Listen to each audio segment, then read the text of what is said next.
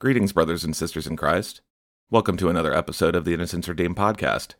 I'm your host, Ray Bergman, and the topic of today's show is called Differing Viewpoints versus the Word. Now, a few weeks back, I reached out, and when I did, I inquired among my listeners if there were any topics you would like to see addressed. And I received a few responses back, so today I'm going to address those in relation to what the Word says.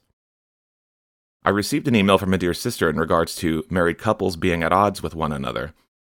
And this is in regards to the vaccine mandates, and I felt that this would be a great topic to address since the issue is commonplace right now.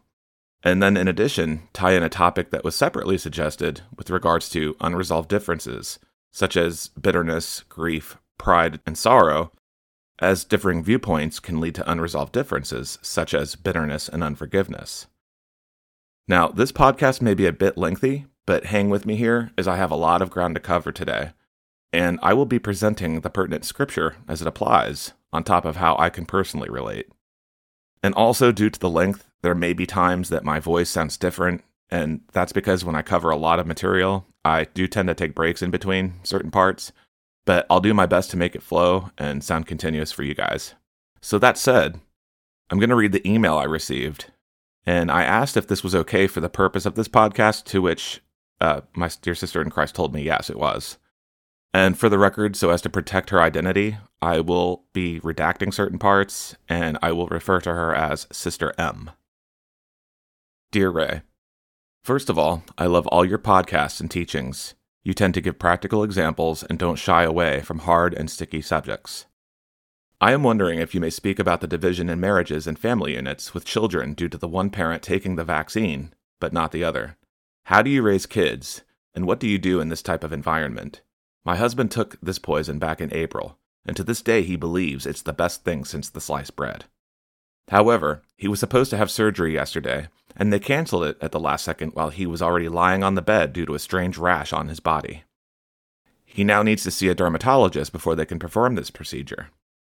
When I mentioned to him that it might be related to the V, he got annoyed and told me it's nonsense. Anyway, I'm glad I can talk to my 13 and 14-year-old boys about the danger of this jab, but how do I respect my husband when he tells them incorrect information and tries to drag them to Walgreens for a nasal swab so that they can travel? So far, my kids are stubborn and refuse all his attempts. Any advice would help. I appreciate all you do, Ray, and let's stand strong in the Lord. May he bless you for all you do for his kingdom. Sister M. So, naturally, when I was asked about this topic, I thought to myself, wow, that's a tough situation. And I began to look at some verses at first, but I felt it necessary to get a little more information before concluding on anything one way or another. So I actually replied back. Hi, Sister M. I have been looking over some verses in regards to what you told me in your email. I was just wondering, and I don't mean to pry in any way, but is your husband a believer? And have you tried to tell him with love and concern why you believe this is wrong, and state as a matter of concern that being able to travel is not about love, but about convenience? Anything that can be tied to the Word makes the approach easier, because then you can back it up with Scripture in all that you say. And I waited around for a few days, and Sister M got back to me. Hi, Ray. Let me explain my situation from the beginning. We were both born in the Czech Republic, but met in 1991 after I moved to America. We were both escapees from communism. I grew up in a big Catholic family, but rejected those church-going rituals and pagan worship in my early 20s. I was raised as a people pleaser. Just be helpful, respectful, not to think about myself, but others, as in life not being about you, etc. Looking back at my early years of marriage, I suppose I was quite unhappy about many things. I lost all my family and friends, my lifestyle, places I knew, etc., due to this overseas move. But at that time, I had no idea how to bring up all these issues to be discussed in a healthy way, and so I just put on my brave face and, quote-unquote, kept calm and carried on. Y'all might have seen that meme before. That's a big one on the internet. Then let's add to this mix all everyday issues: new work, new house, new experiences. Later on 3 kids, and the unhappiness must surface somewhere sooner or later. Unfortunately, God was not in our marriage because my husband didn't believe in him, and I knew of Jesus, and I knew of our Heavenly Father at that time in terms of some distant deity who was busy or possibly out there watching all of my shortcomings and ready to throw me into hell. In other words, I was running and hiding from him the best I could while trying to live my moral life full of good deeds and holding my inner image of being a nice girl, better than most. Now I tend to sacrifice all my resources for other people, but I have my limits. When I perceive others are ungrateful or taking advantage of me, then I may get quite frustrated and angry. I would raise my voice in hopes that who speaks the loudest wins the argument. Unfortunately, I inherited this strategy from my mother. Glory to our Lord that He has healed me from these unhealthy outbursts. Now my husband is the exact opposite. Selfish, arrogant, prideful, self-reliable, and quiet. He has a tendency not to talk about anything that is not pleasant for him and sweep any problems under the rug. On the surface, he looks like a great and poised gentleman, but underneath there is all this fear, anger, bitterness, so much unforgiveness, desire to control, etc., etc., and so on and so on. We have lived all these years in this vicious cycle, pretending all is well. I was pleasing him all the time and literally sweeping the path in front of him by telling people in my family and our business what to do or not to do in order to not upset him my whole life, while he chased after his personal happiness and fulfillment. I am very good at walking on eggshells. I suppose the last straw came when he announced that no married people over 40 have sex, and that was that. He admitted that pornography is just fine for him, never bothering to ask my viewpoint. Anyway, 5 years ago or so, I have finally found some inner courage to share with him my thoughts about our marriage and pleaded with him to go to counseling. First he refused, but later agreed to go. Now, you need to understand that at these difficult times, I found myself at the very bottom of my life, pleading with God to take my life because I'm too chicken to do it myself.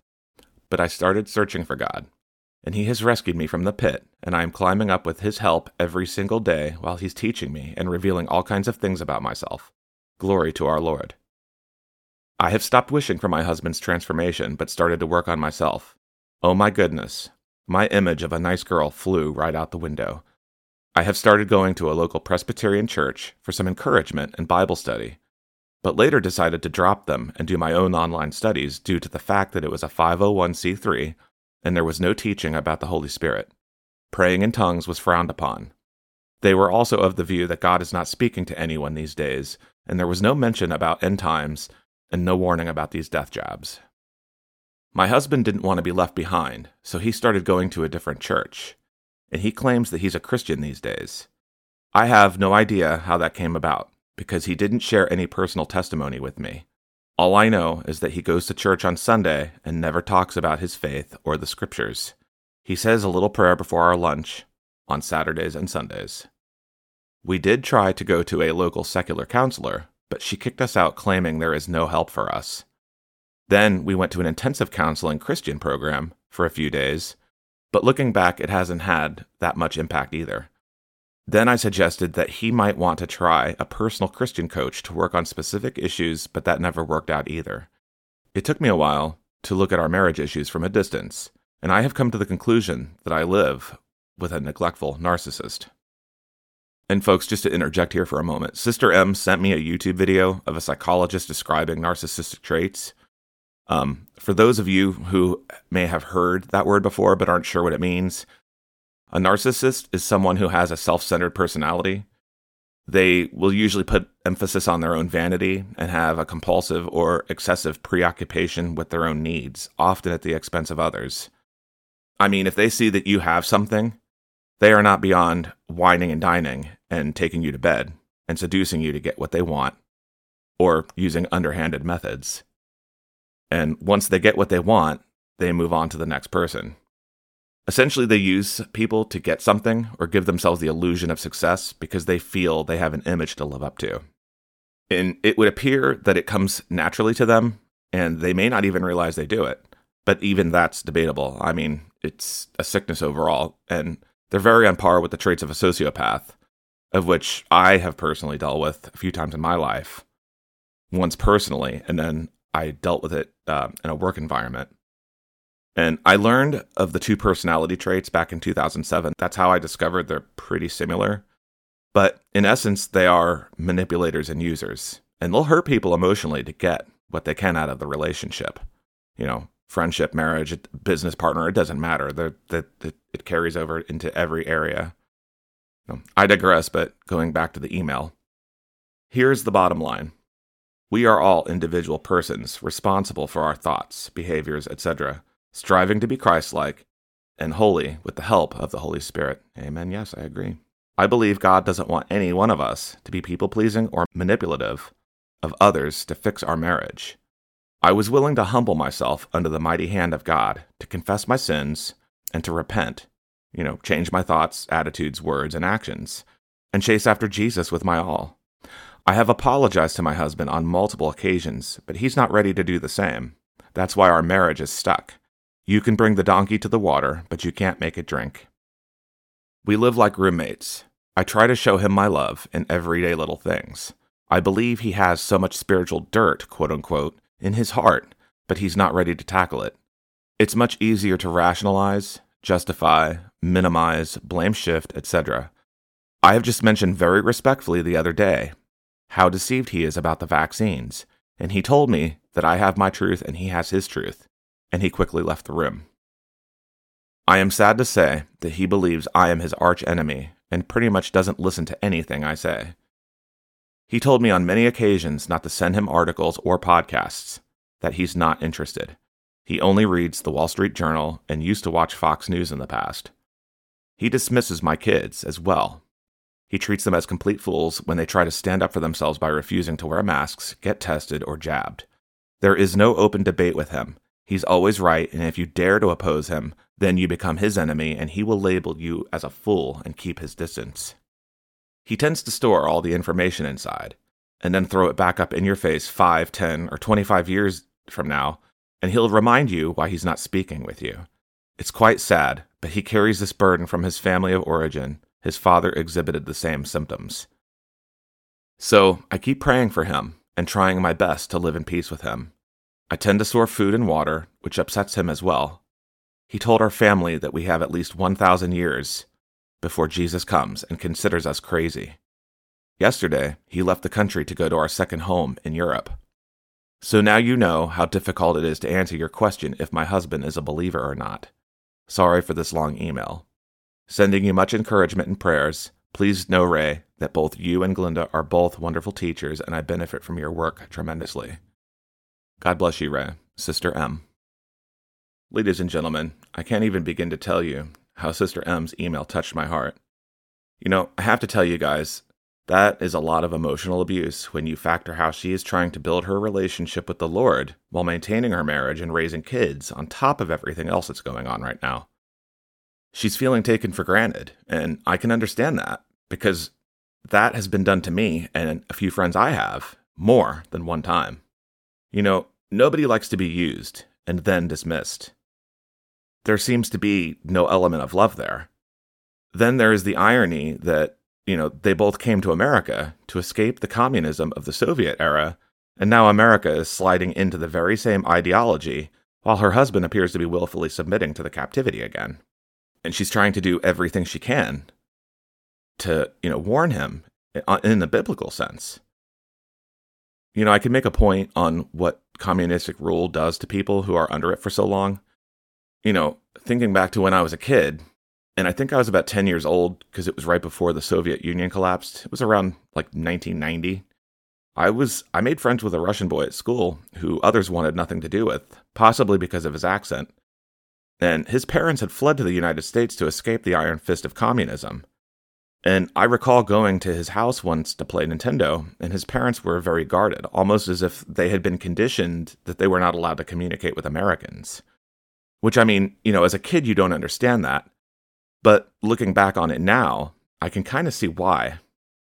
They had been repressed for so long, and that's just the way they were. They weren't mean per se. It was just a strange experience, they were very guarded. And after that, even though we got along at school, I was not allowed to go over there again. And he was not allowed to come over to my house for whatever reason. And I think they either ended up moving or going back to Russia once the Soviet Union collapsed. I can't be sure. But the whole thing is, being repressed like that can truly do damage to people psychologically. And I mention that because sometimes people can end up submitting to something as it gradually happens, because in the back of their mind, they have been conditioned that it's somewhat familiar. And while they should recognize it, sometimes they don't. I mean, that's the same reason people get dragged into sin, because something starts as it sounds reasonable and good, and it seems like it's no harm, but then you start doing it, before you know it, it's overtaken you.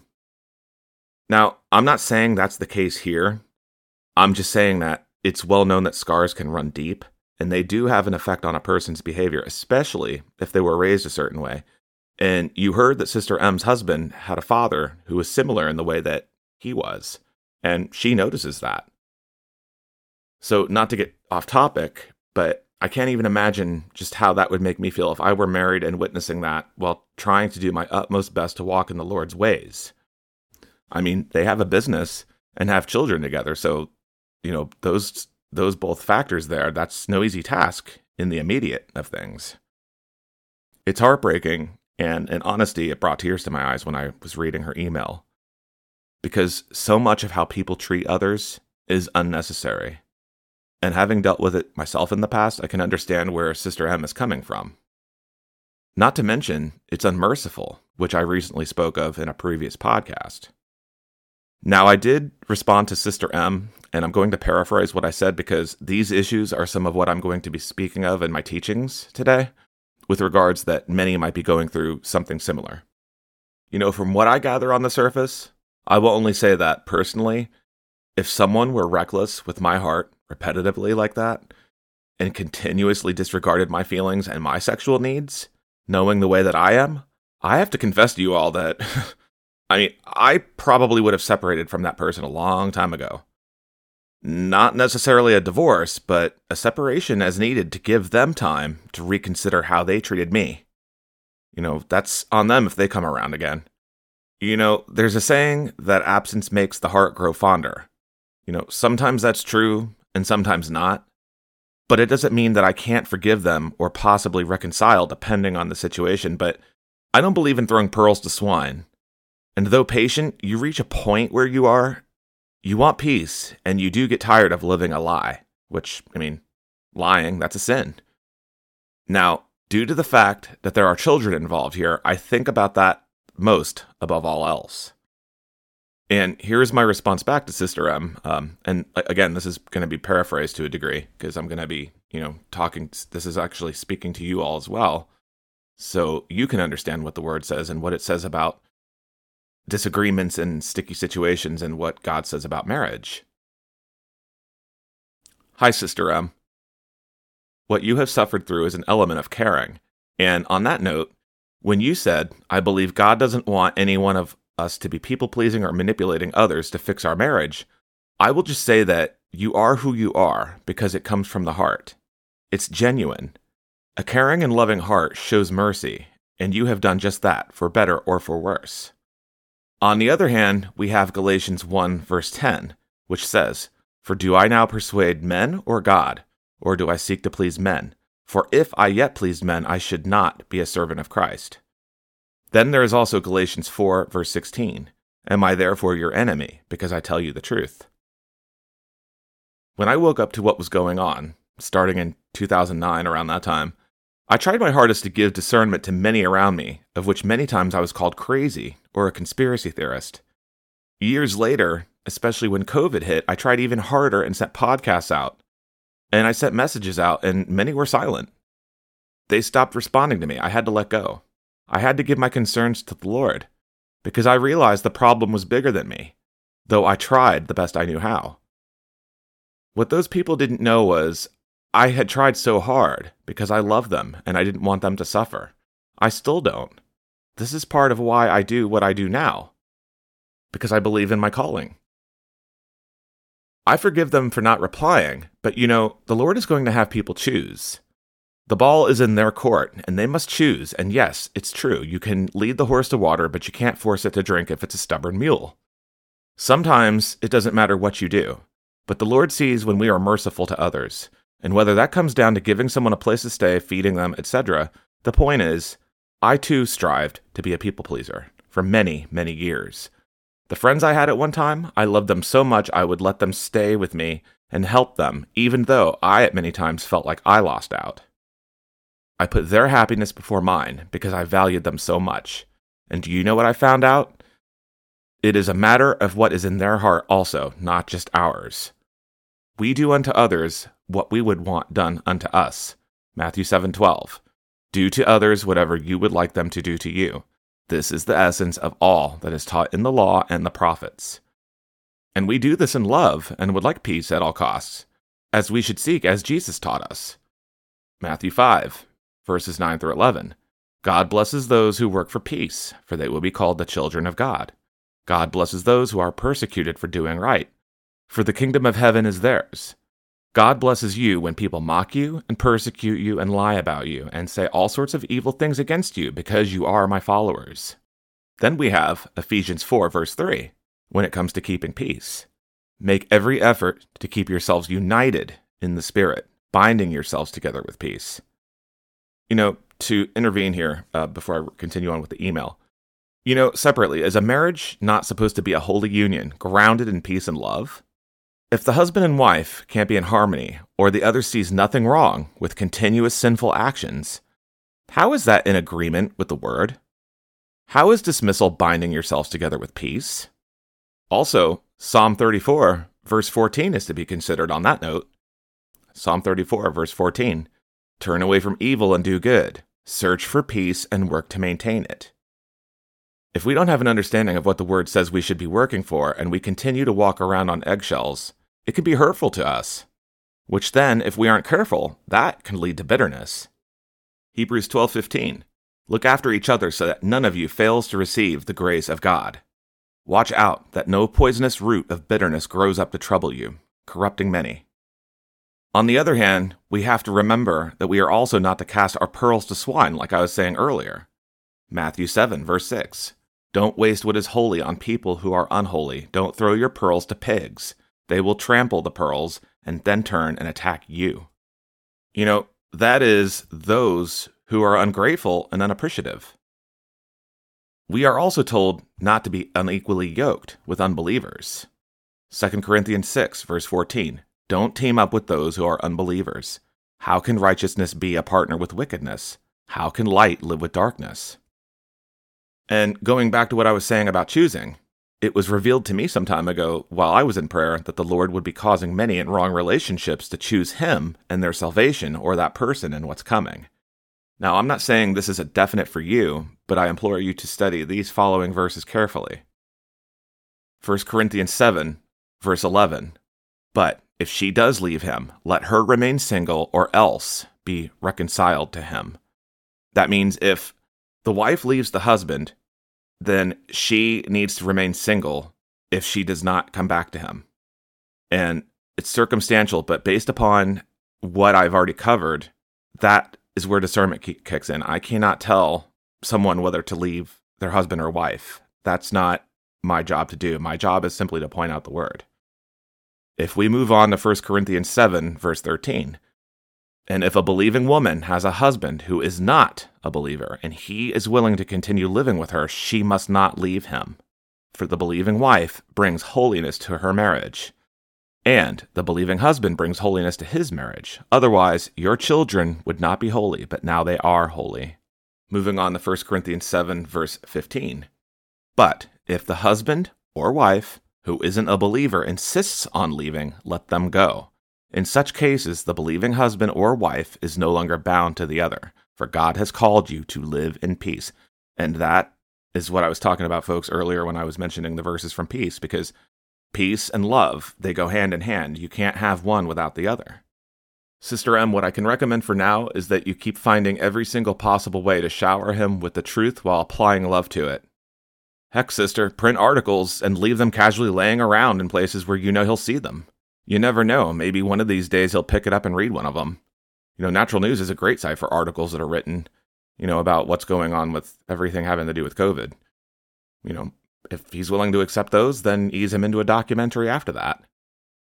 Another thing perhaps you can make him think about, ask him when it comes to injecting your children with something that is causing ailments.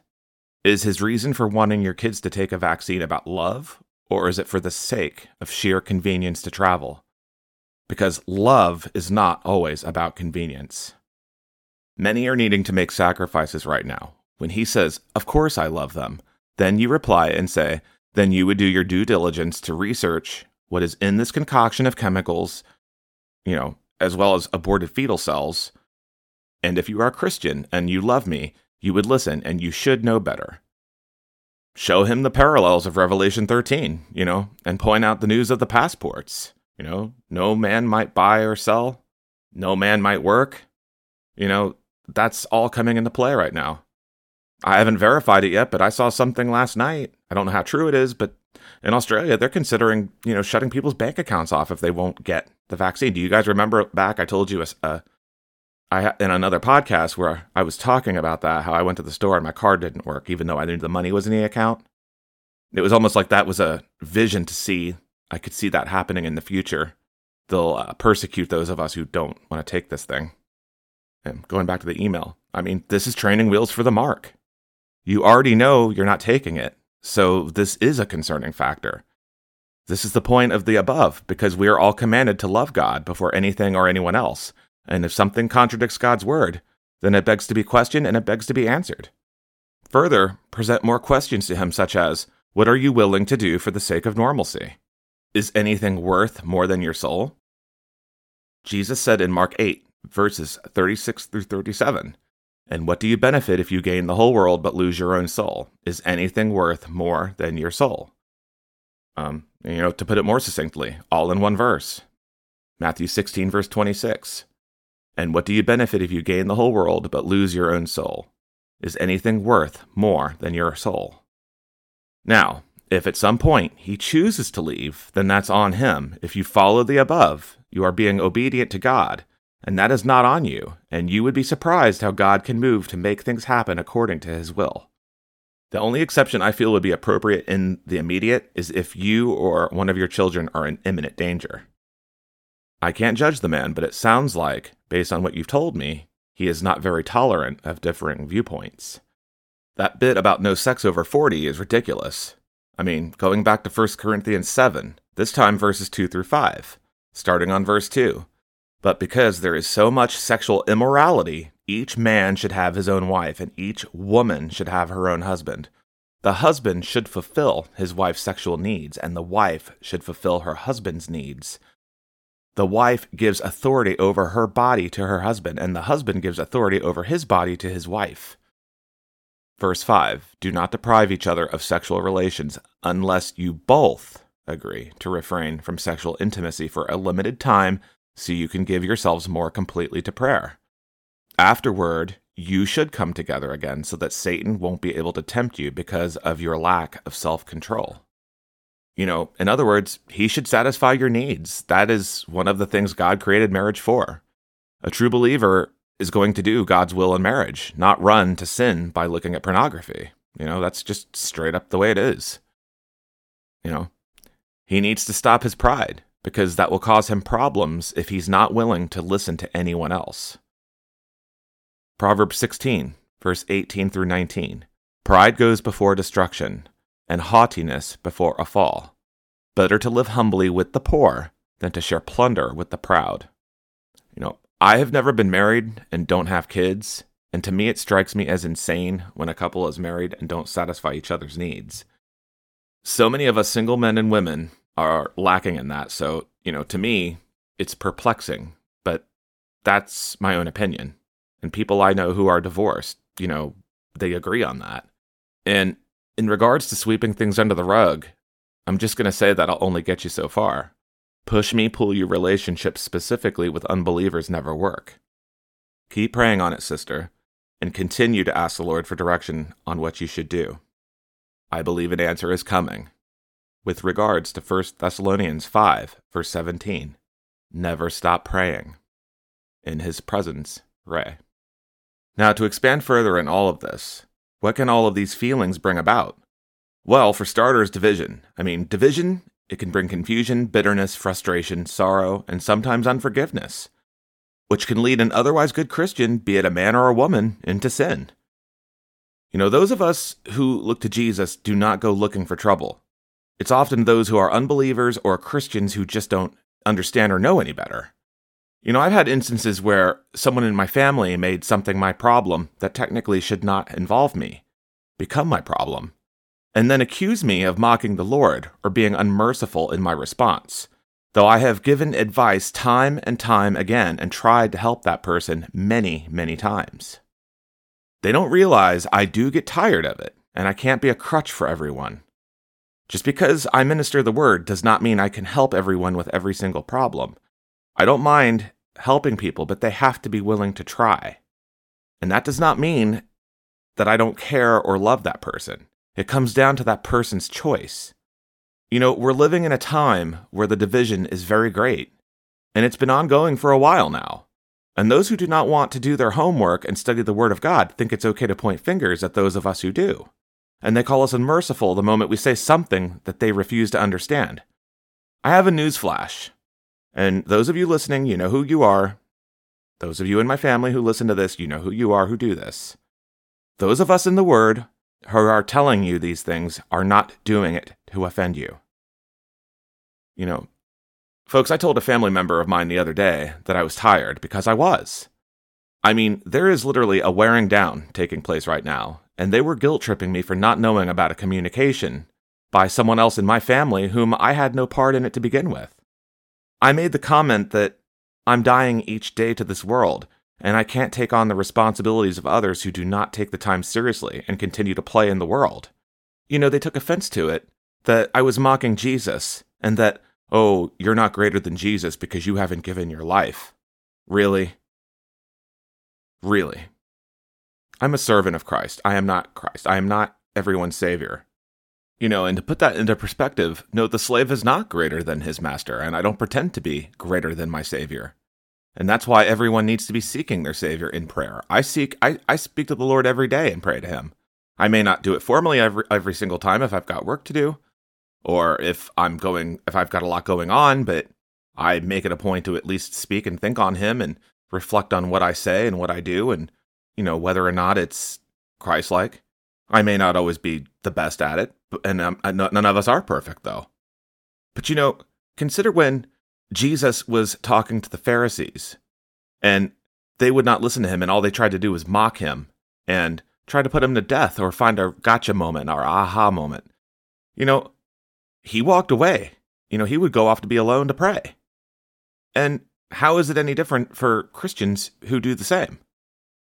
I am dying to this world because there is barely any joy within it anymore.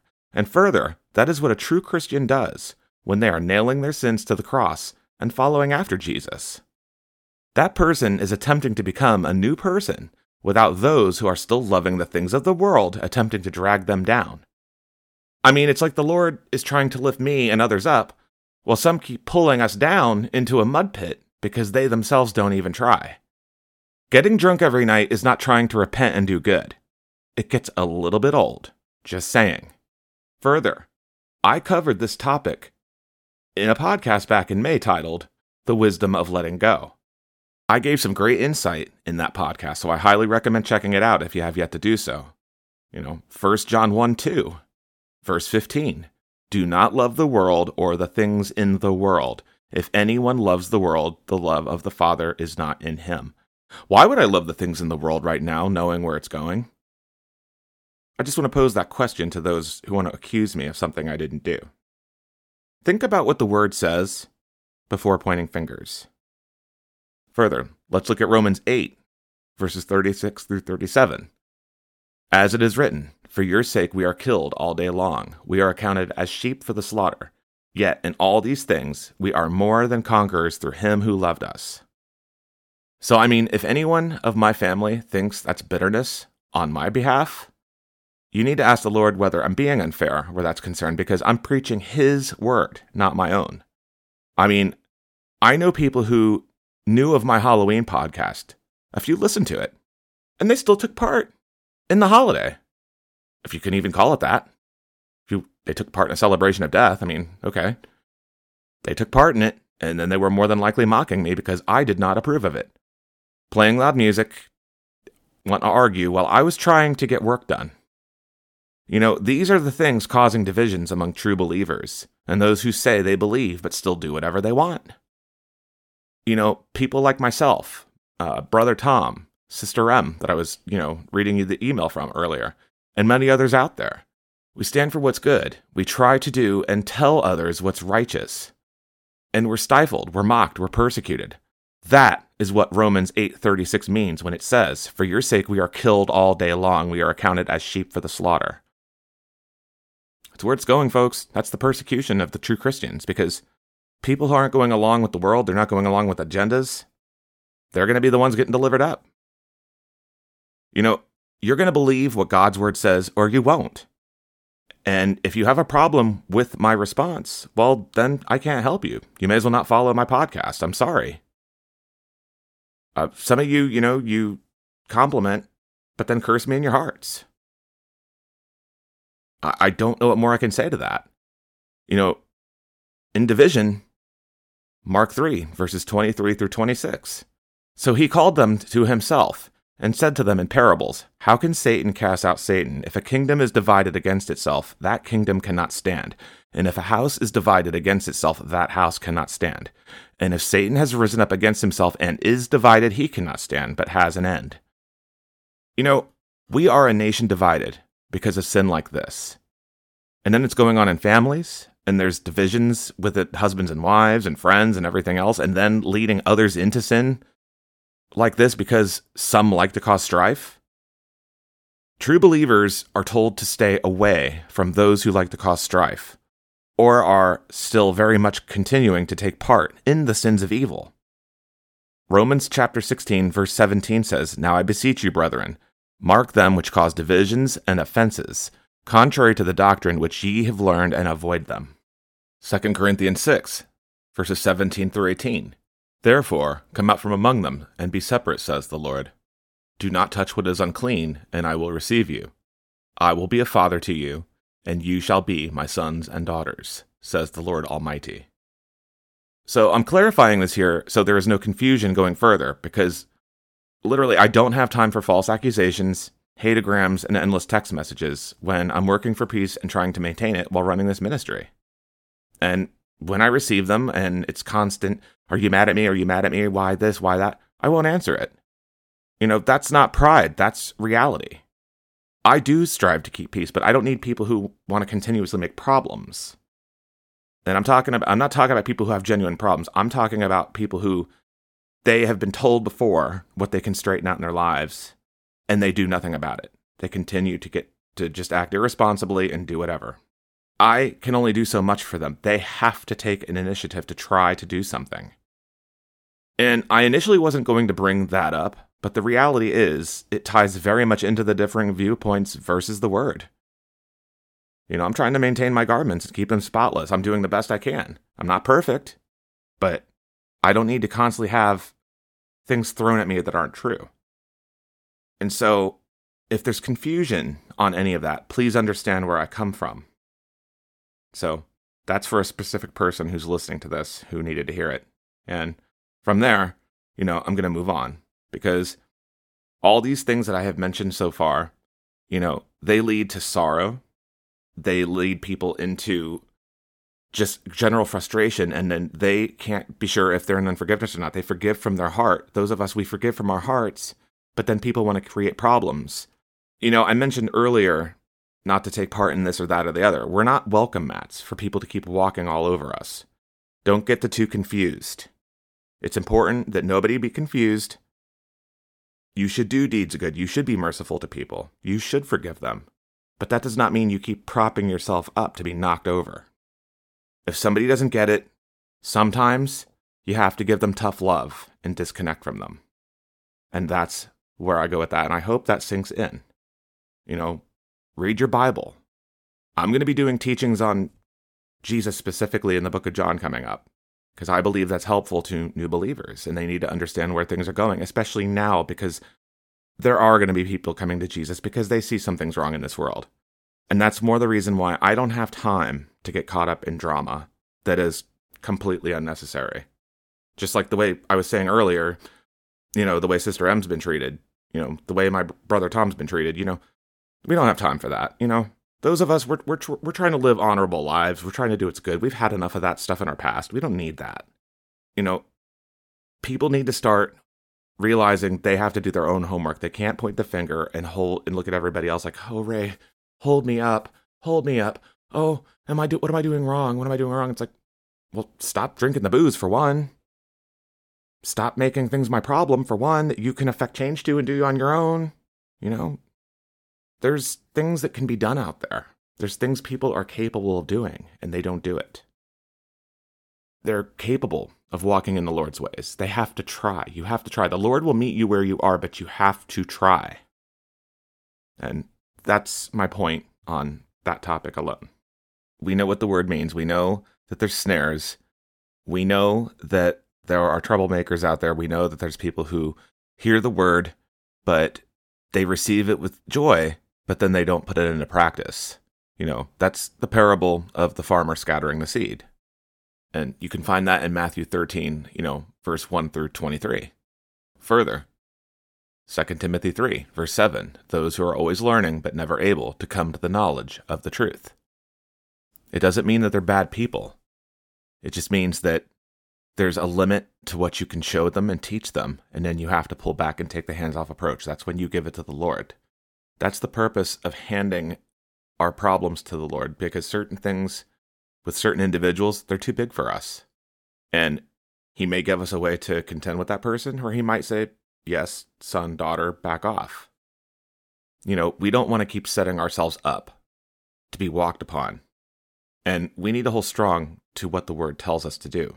Those are God's decrees. He's teaching us how to live a life worth victory in him. Better to sometimes cut ties than constantly deal with outrage and be led into unforgiveness. I was asked about how to deal with outrage. Well, that's one way to do it. Sometimes you just have to back off. You have to give it to the Lord and let him do a spiritual circumcision on their heart. Continue just to make sure you do good, and hopefully that, that person sees what the honorable life you live, and they'll be willing to change. But beyond that, that's the most you can do. You don't want to keep setting yourself up for abuse and allowing yourself to be hurt. And, that's what I want to end this podcast on today, guys. Between, divisions and indifferences versus what the word says, I pray that this podcast has been a blessing to you. And until next week, stay safe out there, guys. Jesus bless you. Have a great week.